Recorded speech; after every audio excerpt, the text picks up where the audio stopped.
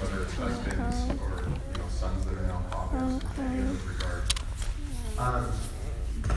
I'd like you to focus on the things that those fathers have done really well. That you can say, when I see these verses, when I see what's going on, what's expected of a father, I can honor them for the things that they're doing here. And if you're a father yourself, you can have some confidence in that I'm following God's word when I do these things. And yes, there's going to be things that we need to work on. I've got lots of things I need to work on in this. Take those, work on them as you can, but don't let it be a beat down day as far as there's so much better I can do. To prepare for this message today, I talked to my kids a little bit, but a lot of what I got was in a phone call with my father. I gave him a call a few days back, and I said, Dad, what advice do you have for me? What advice do you have for a young father or for me? And he shared a lot of his thoughts, had a really good conversation. When I took it further, I said, what did you learn from your dad? What was it that Grandpa did that made him a good father? And so a lot of the content today, of course, I went back and I said, okay, this seems like really good advice. Of course, it's my dad, so I'm going to listen to him. But what does the Bible say as well? So that's where we're going to go with this. Before we get started, let's go ahead and open with a word of prayer. Our Father in heaven, thank you for being the amazing God that you are, the leader, the father, the caring person that we all need. Thank you for being there for us, for sending your Son for us. Thank you for the fathers that you put in our lives here on earth, and help us to honor them today and honor you as well. Pray this in Jesus' name. Amen. So, the first thing that my dad told me, as I said, what would you say it takes to be a good father, is he started laughing, started chuckling. He said, well, the best thing that I can say that I did was found a good wife. Yeah. And saying, having that partner in place was huge. And I've got a quote here. I think it's from Jimmy Carter. That's going to be up there in a second. That's our outline for the day. We'll come back to this. Jimmy Carter, I think it's the next slide. I can start with the Daniel. Oh, here we go. I think a good husband has to depend on having a good wife. Pretty straightforward, but good to see. Another one I got from Daniel Boone. All you need for happiness is a good gun, a good horse, and a good wife. I don't have a horse. I've got a gun that's okay, but I can say I've got a good wife, so I'll take that. I'll take that. Genesis chapter 2, verse 18, it says, the Lord God said, it is not good for the man to be alone. I will make a helper suitable for him. In Proverbs 18:1, it says, whoever isolates himself seeks his own desire. He breaks out against all sound judgment. You really can't do it alone. We can try, and some of us are put in a spot where, some people are put in a spot where they have to work at it alone.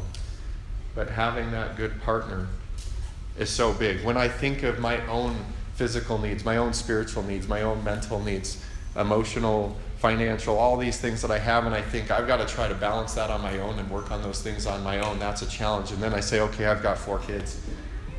How am I going to raise them to have those needs met as well? And I don't see a way to do that without a good helper. Yeah, and she helps with my balance as well. So I think that's the power there. And building on that, we can look at teamwork. In Ecclesiastes 4, 9 through 12, there's quite a bit here. I want to focus on 9 and 10. It says, 2 people are better off than one, for they can help each other succeed. If one person falls, the other can reach out and help. But someone who falls alone is in real trouble. And it goes on, likewise, 2 people lying close together can keep each other warm, but how can one be warm alone?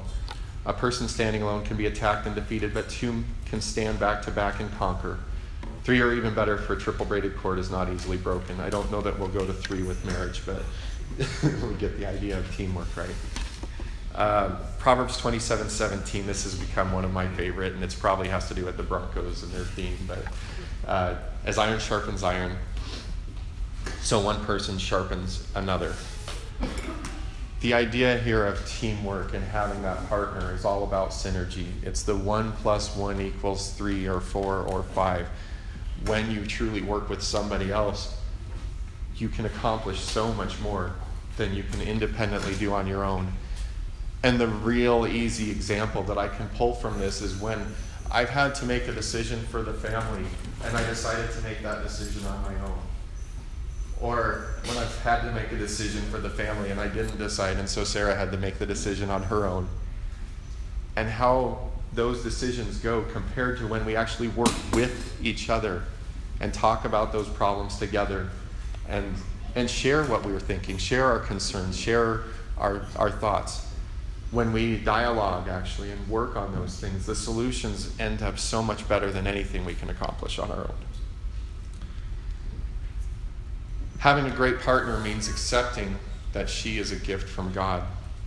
Ephesians 5:25 says, "Husbands, love your wives, just as Christ loved the church and gave himself up for her." I want to point out that the church in this case is not perfect. Neither are we as husbands, neither are our wives. That imperfect person that you may have by your side, she is God's perfect gift for you. Thank God for her daily or hourly or minutely, but not secondly. There we go. Dwell on the gifts that she brings to your marriage and watch how your marriage and parenting transform. I modified this a bit, but there was a quote I was looking at on Pinterest of something that you might be able to say to your spouse. We're a team. Whatever you lack, I got you. We will balance each other out. Minor setback, guess we'll make a major comeback. Bad day, better tomorrow. You need support, I'll be your backbone. I'll keep you motivated and at the top. I see the good in you that you don't see in yourself, and I'm cheering it out of you. You are God's daughter, and the power and goodness that you bring makes me and the rest of the world a better place.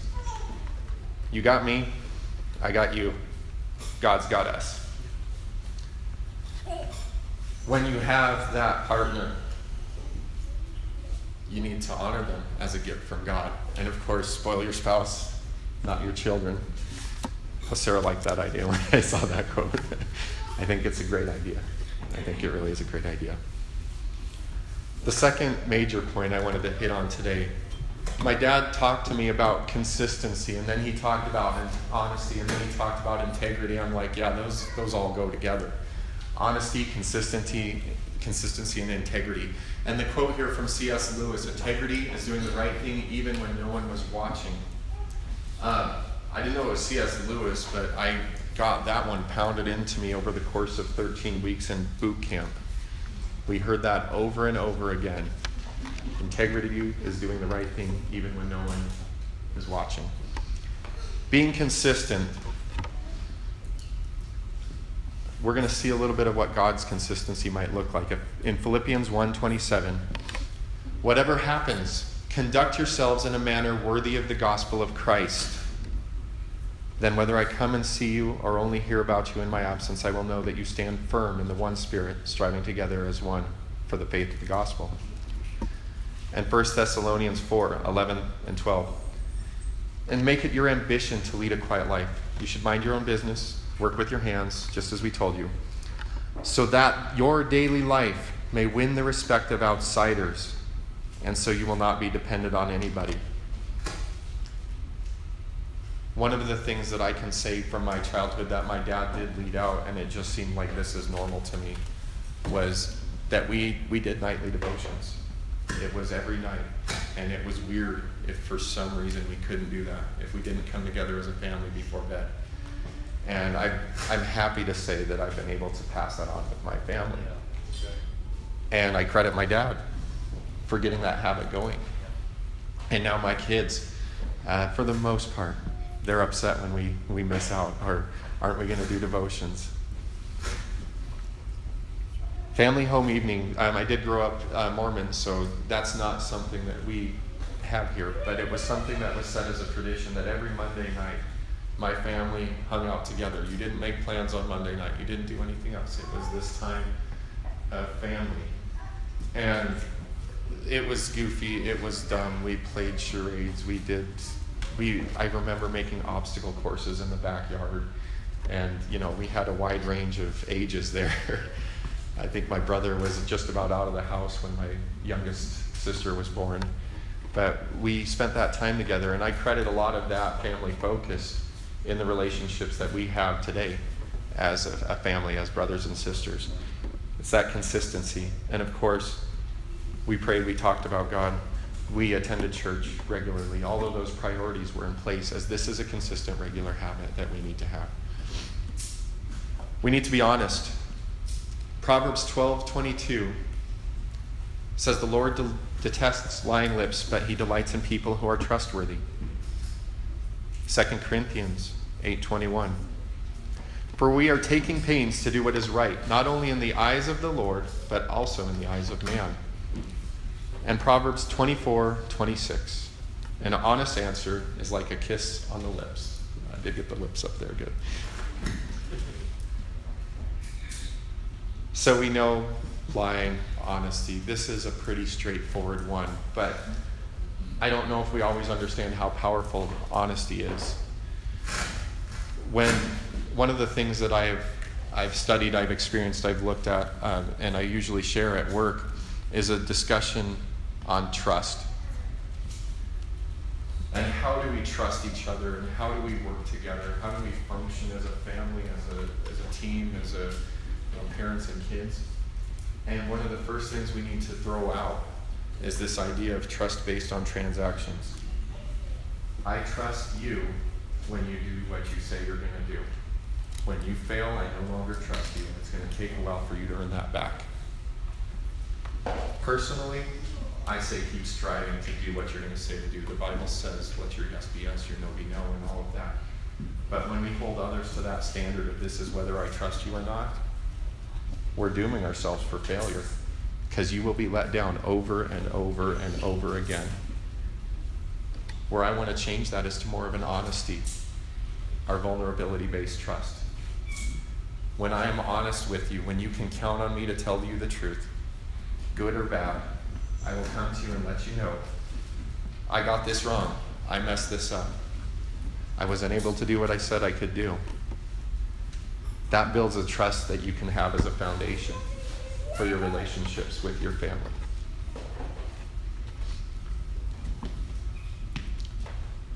Have integrity is the final point on this one. 1 Peter 1:13 through 15. "Therefore, with minds that are alert and fully sober, set your hope on the grace to be brought to you when Jesus Christ is revealed at his coming. As obedient children, do not conform to the evil desires you had when you lived in ignorance. But just as he who called you is holy, so be holy in all you do." I want to stop on this verse really quickly. That being holy, that he called you to be holy. The consistency that comes with honesty builds the character of integrity. And I do see my father as somebody with integrity. But that consistency and character, it's funny as I look back on that, and in the conversation, it was one of those light bulb moments, wow, I had never saw this in my dad before, was that it was work. I always assumed that it's your character or it's not your character. And that was my dad's character, and so it was easy for him. But we see, be holy in all you do. This is an active work. This is something that has to be worked on all the time. And that building of character is going to give you the rewards of better relationships, of having that integrity and that character that people rely on. Proverbs 10:9 says, "Whoever walks in integrity walks securely, but whoever takes crooked paths will be found out." Children feel more secure when they can trust the actions and reactions they should expect. When a child sins, they should know how their parents will react.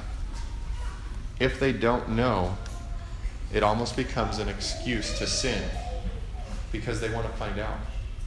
They want to know, what's Dad going to do? How's he going to react this time? When you have that consistency, they're still going to fail. But they know what you're going to do. They know, this is what Dad's going to do. This is what Dad's going to say. This is how I can expect him to be that consistency and that integrity. The third thing that my dad talked to me about, he said, in matters of judgment, see the whole story, take a step back. And we got Calvin and Hobbes' comic there. Do not argue with an idiot. He will drag you down to his level and beat you with experience. This idea of matters of judgment, this is a parent's role, right? How many times do you need to intervene and make a judgment call and decide for your family, for your kids? When your child is hurt, angry, or sad, James 1:19 through 20. Dear brothers and sisters, take note of this. Everyone should be quick to listen, slow to speak, and slow to become angry. Because human anger does not produce the righteousness that God desires. Staying on this verse for a moment. It's maybe a flaw in me. Maybe it's a flaw that's common. When I see the emotion come out of one of my kids because they are hurt, because they are angry, because they are sad, I can very quickly make a judgment call as to who I think is right or wrong in the situation. And for me, it tends to be if they are hurt and crying, and it's a true cry, it's not the fake cry. I assume their innocence, that this is somebody else's fault that they're hurt. When they come to me and they're angry and they're yelling and they're blaming, I'm really quick to think, no, it's the other person's fault. Or, yeah, it's your fault. You got yourself into this mess if you're so mad. And that's probably just me. I don't know. But I think that's a danger. It's something that needs to be worked on. When I quickly assume their guilt, I don't allow myself the chance to be slow to listen. Matthew 18:15-17. We'll recognize this passage as one on accountability. We looked at this a Wednesday night a little while back. If your brother or sister sins, go and point out their fault, just between the two of you. If they listen to you, you have won them over. But if they will not listen, take one or two others along, so that every matter may be established by the testimony of 2 or 3 witnesses. If they still refuse to listen, tell it to the church, and if they refuse to listen even to the church, treat them as you would a pagan or a tax collector.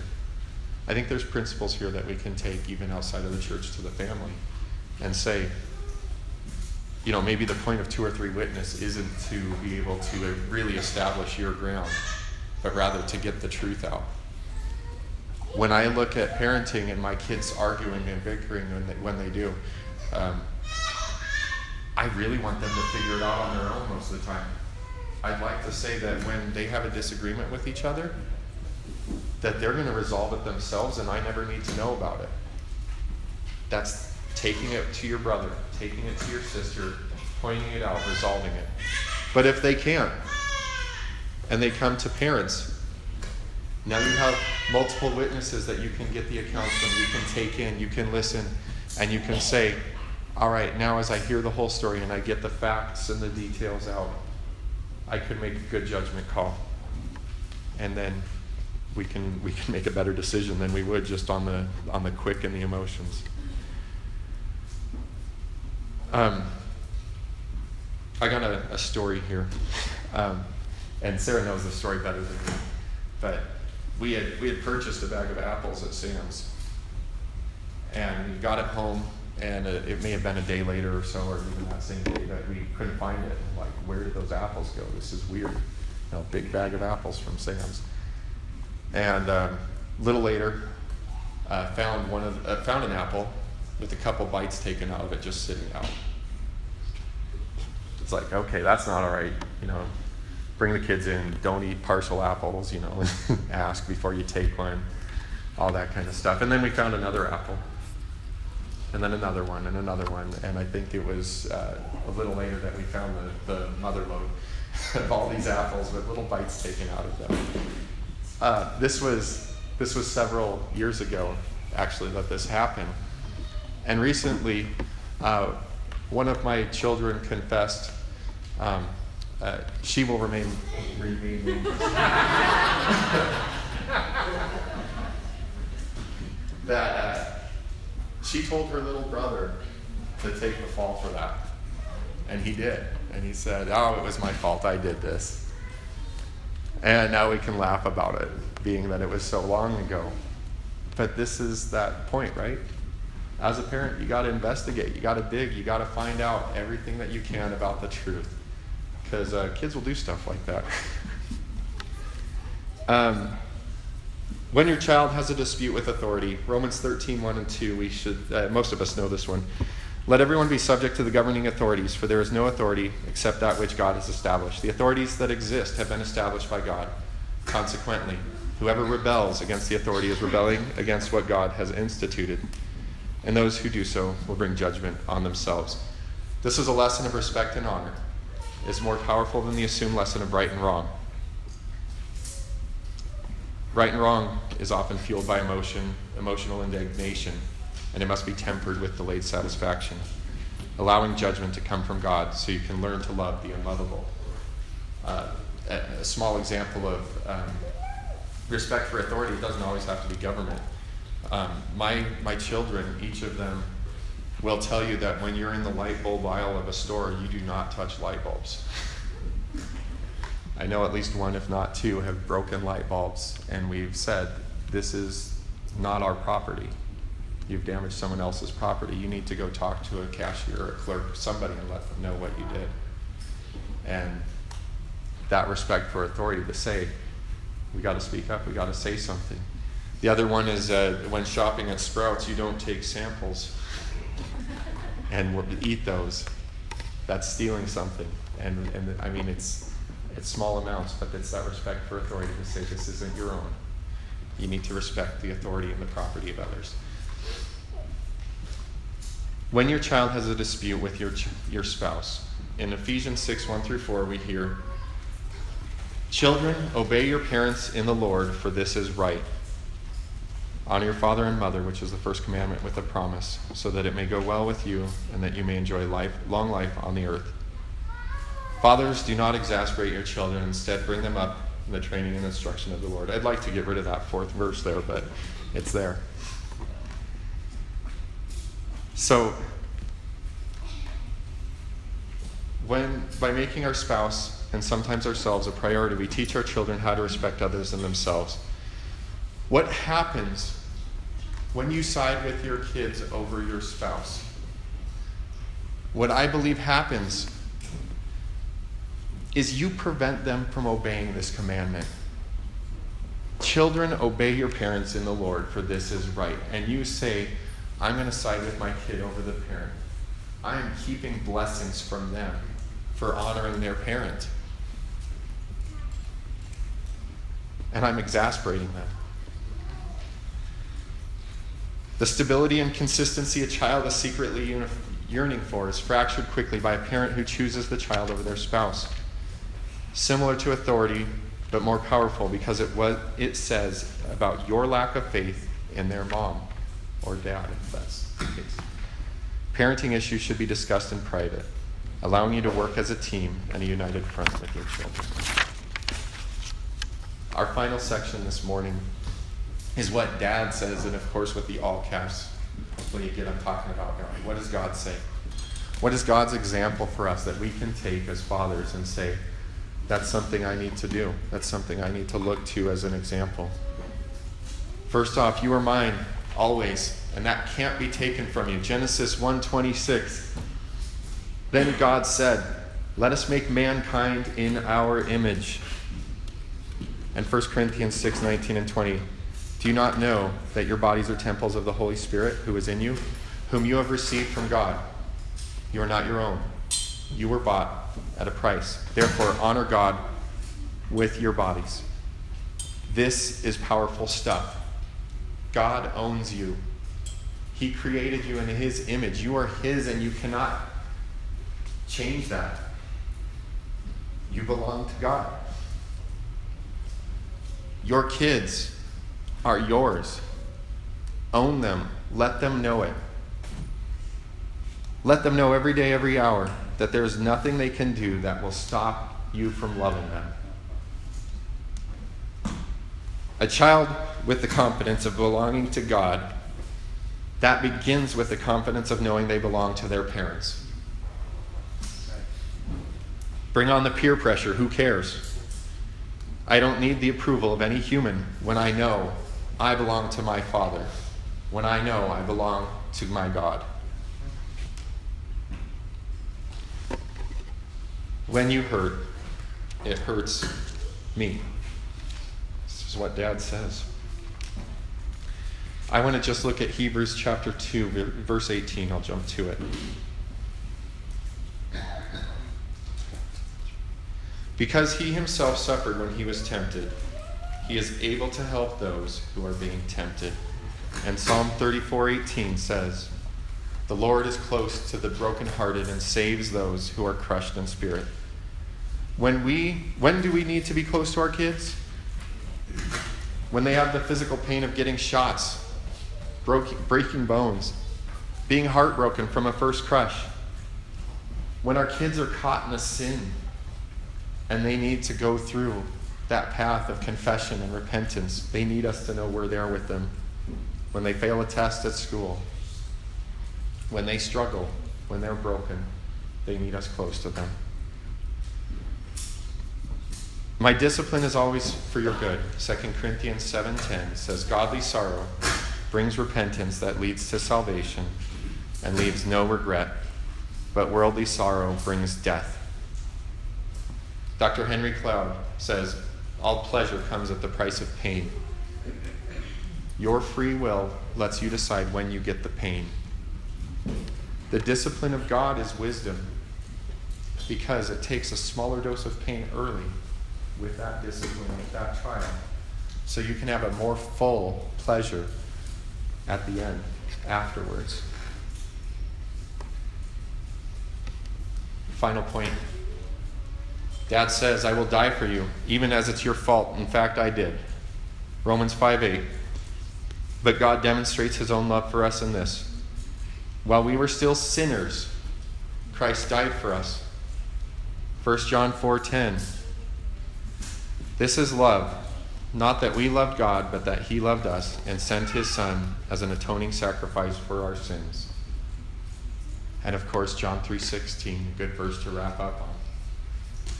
For God so loved the world that he gave us his one and only Son, that whoever believes in him shall not perish, but have eternal life.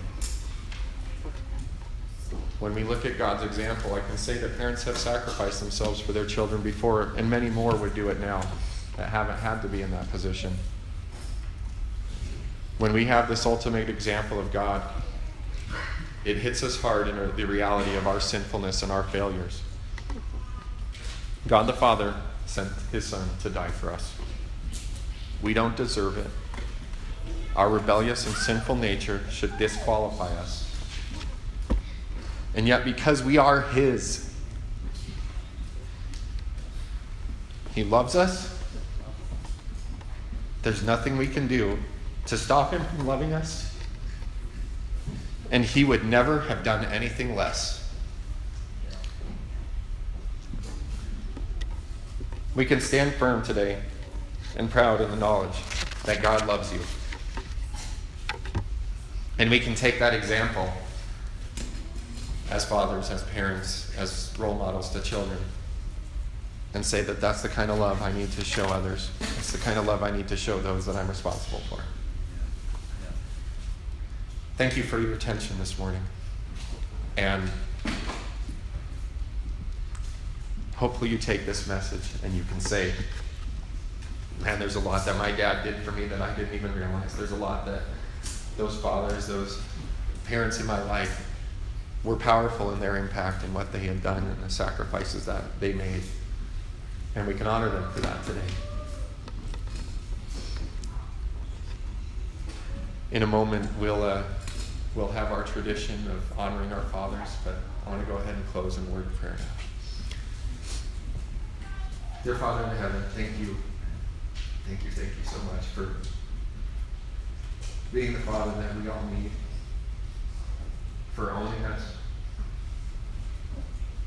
for letting us know that whatever way we may fall short, that you still love us. You love us more and you want us to come closer to you in that time. Help us to take that example for all those we're responsible for as fathers and as role models and all we do. Help us this day as we honor the fathers in our lives, that we'll keep you in our heart and mind as well, and honor the great love that you've shown us. We pray this in Jesus' name. Amen. All right. Do we want to bring the fathers up? Yeah, let's do that. We need to get the fathers out of their seats. So if you're a dad, come on up.